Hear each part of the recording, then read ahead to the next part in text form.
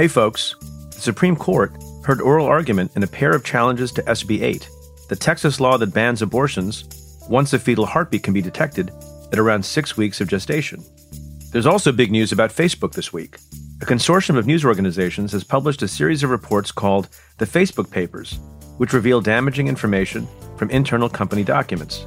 The documents show, among other things, that Facebook ignored the spread of misinformation and conspiracy theories relating to the 2020 election and QAnon, that it refused to share with policymakers its trove of research on COVID-19 vaccine information, and Instagram's harmful impact on teenagers. Joyce Vance and I discuss all of this and more on the Cafe Insider podcast. Today we're sharing a clip from the episode with listeners of Stay Tuned. To hear our full conversation and access all other Cafe Insider content, try the membership free for 2 weeks. You can do that at cafe.com/insider. That's cafe.com/insider. We look forward to having you as part of the Insider community.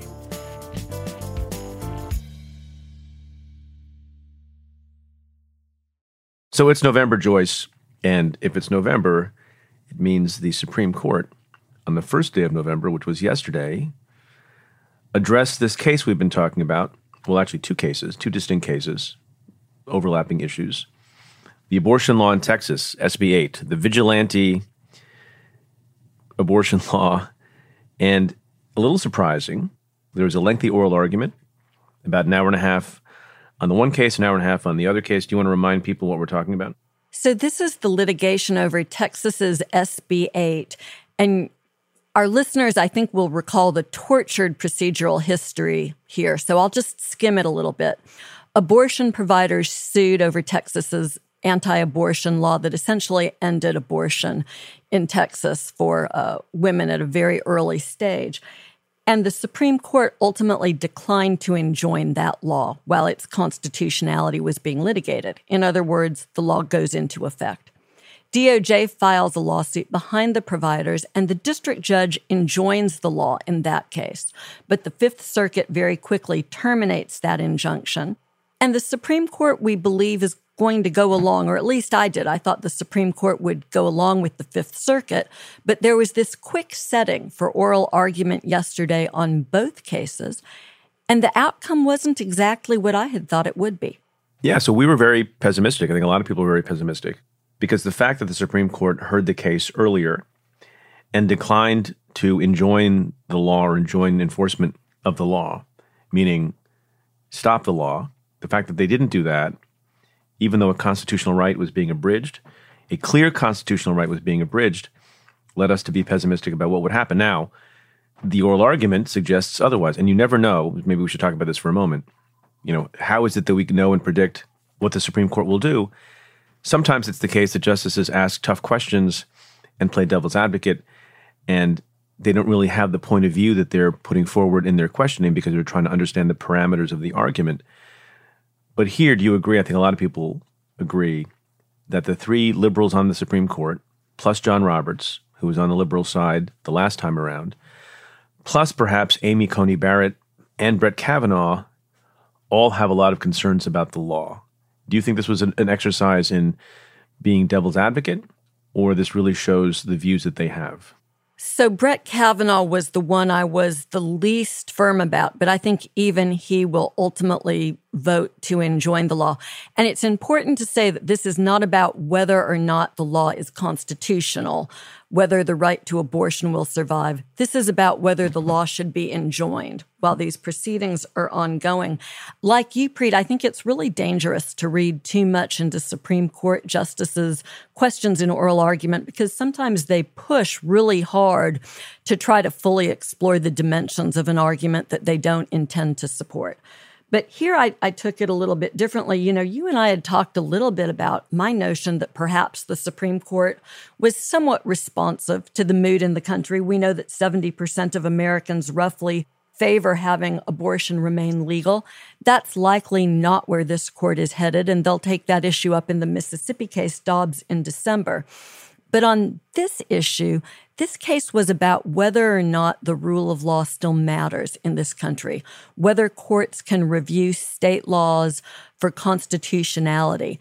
And on that basis, it felt to me like at least Justice Barrett and likely Justice Kavanaugh were willing to join the majority, previously the minority, and say that this Texas law, which is designed to circumvent judicial review, it denies a clear constitutional right, and it makes sure that there's no mechanism for people to review that pre-enforcement. They seem to have come around to the view that the rule of law still needs to matter if they want to go on being justices on what's called the Supreme Court in this country. By the way, my view is it is fully logical for a conservative justice who doesn't like Roe, doesn't like abortion, wants to restrict reproductive rights, to still be against SB 8 in Texas. And that's because of the way the Texas law goes about its enforcement mechanism, as we've discussed before. Basically, a bounty is paid to any private citizen who wants to sue someone who engages in a lawful, constitutionally protected action, in this case, abortion. And no matter what your views are, there are going to be amendments to the Constitution and rights in the Constitution that you support, and others maybe you feel less strongly about. And you may not feel strongly about abortion rights, but you may feel strongly about the right to bear arms or the First Amendment or some other individually protected right in the Constitution. And if that is so, you must worry, as the justices suggested in oral argument, they might have such worries, that if this mechanism is approved and sanctioned and blessed by the Supreme Court, then what is to prevent folks from doing the same thing with respect to something else? And the example that comes up most often and came up yesterday is the Second Amendment. What's to prevent a liberal state legislature in a blue state from saying, hey, gun ownership, we can police that by giving bounties to people to decide they want to sue someone who's possessed a gun or used a gun in a way that's fully consistent with how the court has interpreted the Second Amendment before under Heller and other cases. That's a bad thing. And Justice Kagan specifically said, if we accept Texas's position, quote, we would be inviting states, all 50 of them, to try to nullify the law this court has laid down. Yeah, I think this is the floodgates argument. If what Texas did here passes muster, then who's to say that other states can't write laws that are specifically designed to avoid judicial review? So I think this is very interesting when you consider the fact that at 49, Amy Coney Barrett is the youngest justice on the Supreme Court. She is going to be around for a long time. And I think that she's fully cognizant of the fact that today's conservative majority on the court may not be what the court looks like for her entire tenure. And she wants to make sure that this can't swing back around. She, in essence, is doing what we want judges and justices to do. She is thinking not about the issue at stake, abortion. She is thinking about the rule of law and how it should work, why we have judicial review in this country, which is to protect rights without regard to what they are. And she asks this really interesting question. She suggests that because of the way that the Texas law is written, clinics can't fully vindicate their constitutional rights in court. And what she means by that is, for one thing, there's no mechanism, as Texas sees it, for pre-enforcement review of this law. But even if you happen to be a person who's defending yourself against one of the lawsuits that the state statute authorizes, you can only raise your own defenses, which the statute limits, and you cannot assert the constitutional right that women have to abortion under existing law to defend your conduct. So Justice Barrett, I think, sees the future and doesn't want the future to look the way Texas's SB 8 looks for rights she might care more about, like gun rights, and particularly religious rights. So from the perspective of somebody who cares about reproductive rights, does that make Amy Coney Barrett more or less dangerous in the long run? I think at least for yesterday, it made her someone who was willing to think about prudential concerns about how judicial review works and whether we're going to have viable judicial review in this country, or whether some geniuses, like the authors of the Texas statute, can circumvent it. You say some geniuses because that's what Justice Kagan called them, right? In a notable line from oral argument. And the fact that after, these many years, some geniuses came up with a way to evade the commands of that decision, as well as the command that the even broader principle that states are not to nullify federal constitutional rights. And to say, oh, we've never seen this before, so we can't do anything about it, I guess I just don't understand the argument. You know, it was a wonderful moment when she referred to some geniuses, the folks who thought that they were the smartest guys in the room when they wrote the Texas statute. And then one of those geniuses, Jonathan Mitchell, had to argue his amicus brief in front of the court. And it was not a memorable argument. The rest of the argument was highly memorable. He was not. Do you think he was flattered by being called a genius? You know, if he was, then he didn't hear Justice Kagan's clear insinuation. But, you know, I suspect, and of course, my predictions about the court have recently been very wrong, but I still think that we will not be substantively as pleased with Justice Barrett's position in Dobbs, the case that will look at Roe versus Wade and whether abortion rights continue as they exist today. But there's process and there's substance when you think about the law, and it's important to have fair, impartial processes.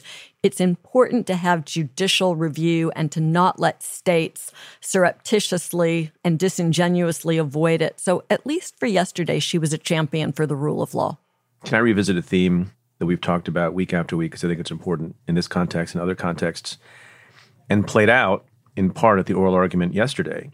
And that is, again and again and again, people on one side of an issue, a legal issue, a constitutional issue, or a political issue, take the position that the thing that is being asked for is unprecedented, is radical, hasn't been done before.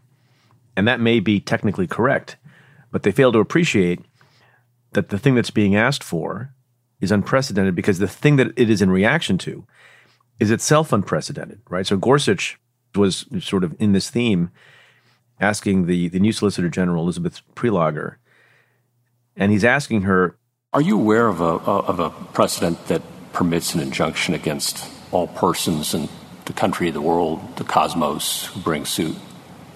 No, Justice Gorsuch. So our injunction doesn't do that either. But you said it against anyone who brings suit, right? So I did include that in my limitation. Am I missing something? Just to be clear, and I'm sorry if I wasn't clear about this before, we understand the injunction only to bind those individuals who choose to file suit. And yeah, so at that point they would be I'm identifiable. asking you, counsel, are you aware of any other example of such an injunction? With that specific term, I can't cite one to you. Again, not in the history of the United States. You can't identify one for us, right? In the history of the United States, no state has done what Texas has done here. So, whether you're talking about issuing of subpoenas, whether you're talking about COVID-related restrictions, the things that are being asked for are only extreme if you're not looking at the context, if you're not looking at the things that they're in response to. And I find it intellectually dishonest for people again and again and again only to focus on the remediation that's being asked for and how unprecedented that is without acknowledging the reason for it. Do you agree with that? I do. And I think the brand new Solicitor General, look, I can't imagine arguing a Supreme Court case if I had 6 months to prepare. She had, 10 days of formal notice from the time of her confirmation. And she did really an impeccable job in oral argument, in large part because of this issue that you're highlighting, where she's pushed and some of the conservative justices repeatedly try to get her to concede that the relief that she's requesting is unwarranted and goes too far, particularly efforts that would enjoin state court judges. And she sticks to the theme, saying the reason this case is so novel, the reason that the relief is so novel is because the situation is unprecedented. And something that struck me listening to her, Preet, was it feels like so many commentators have struggled to make the point that this statute, this law that Texas adopted, is just so, in the language of my people, it's just meshuggah, right? I mean, you can't deputize private citizens all across the country to go out and enforce your unconstitutional law. Just the hubris of even attempting that is absolutely ludicrous. And she, in a polite, dignified, but very firm way, made that argument and essentially said an unusual law requires unusual measures to adapt to it. And by the way, justices, if you're not willing to give the United States relief in this case, then you can kiss the rule of law goodbye. I guess the question people will have is, what happened here? In the initial Supreme Court case, when they were dealing with it on an interim basis and deciding whether to keep it in place or not, do you think that justices like Barrett and Kavanaugh had a different view and were more open to SB 8 before and they changed their mind? Or it just seems a little bit odd? Where I feel comfortable predicting is I think that they would be okay.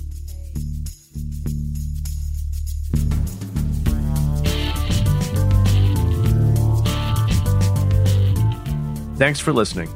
To hear the full episode, head to cafe.com/insider and try out the membership free for 2 weeks.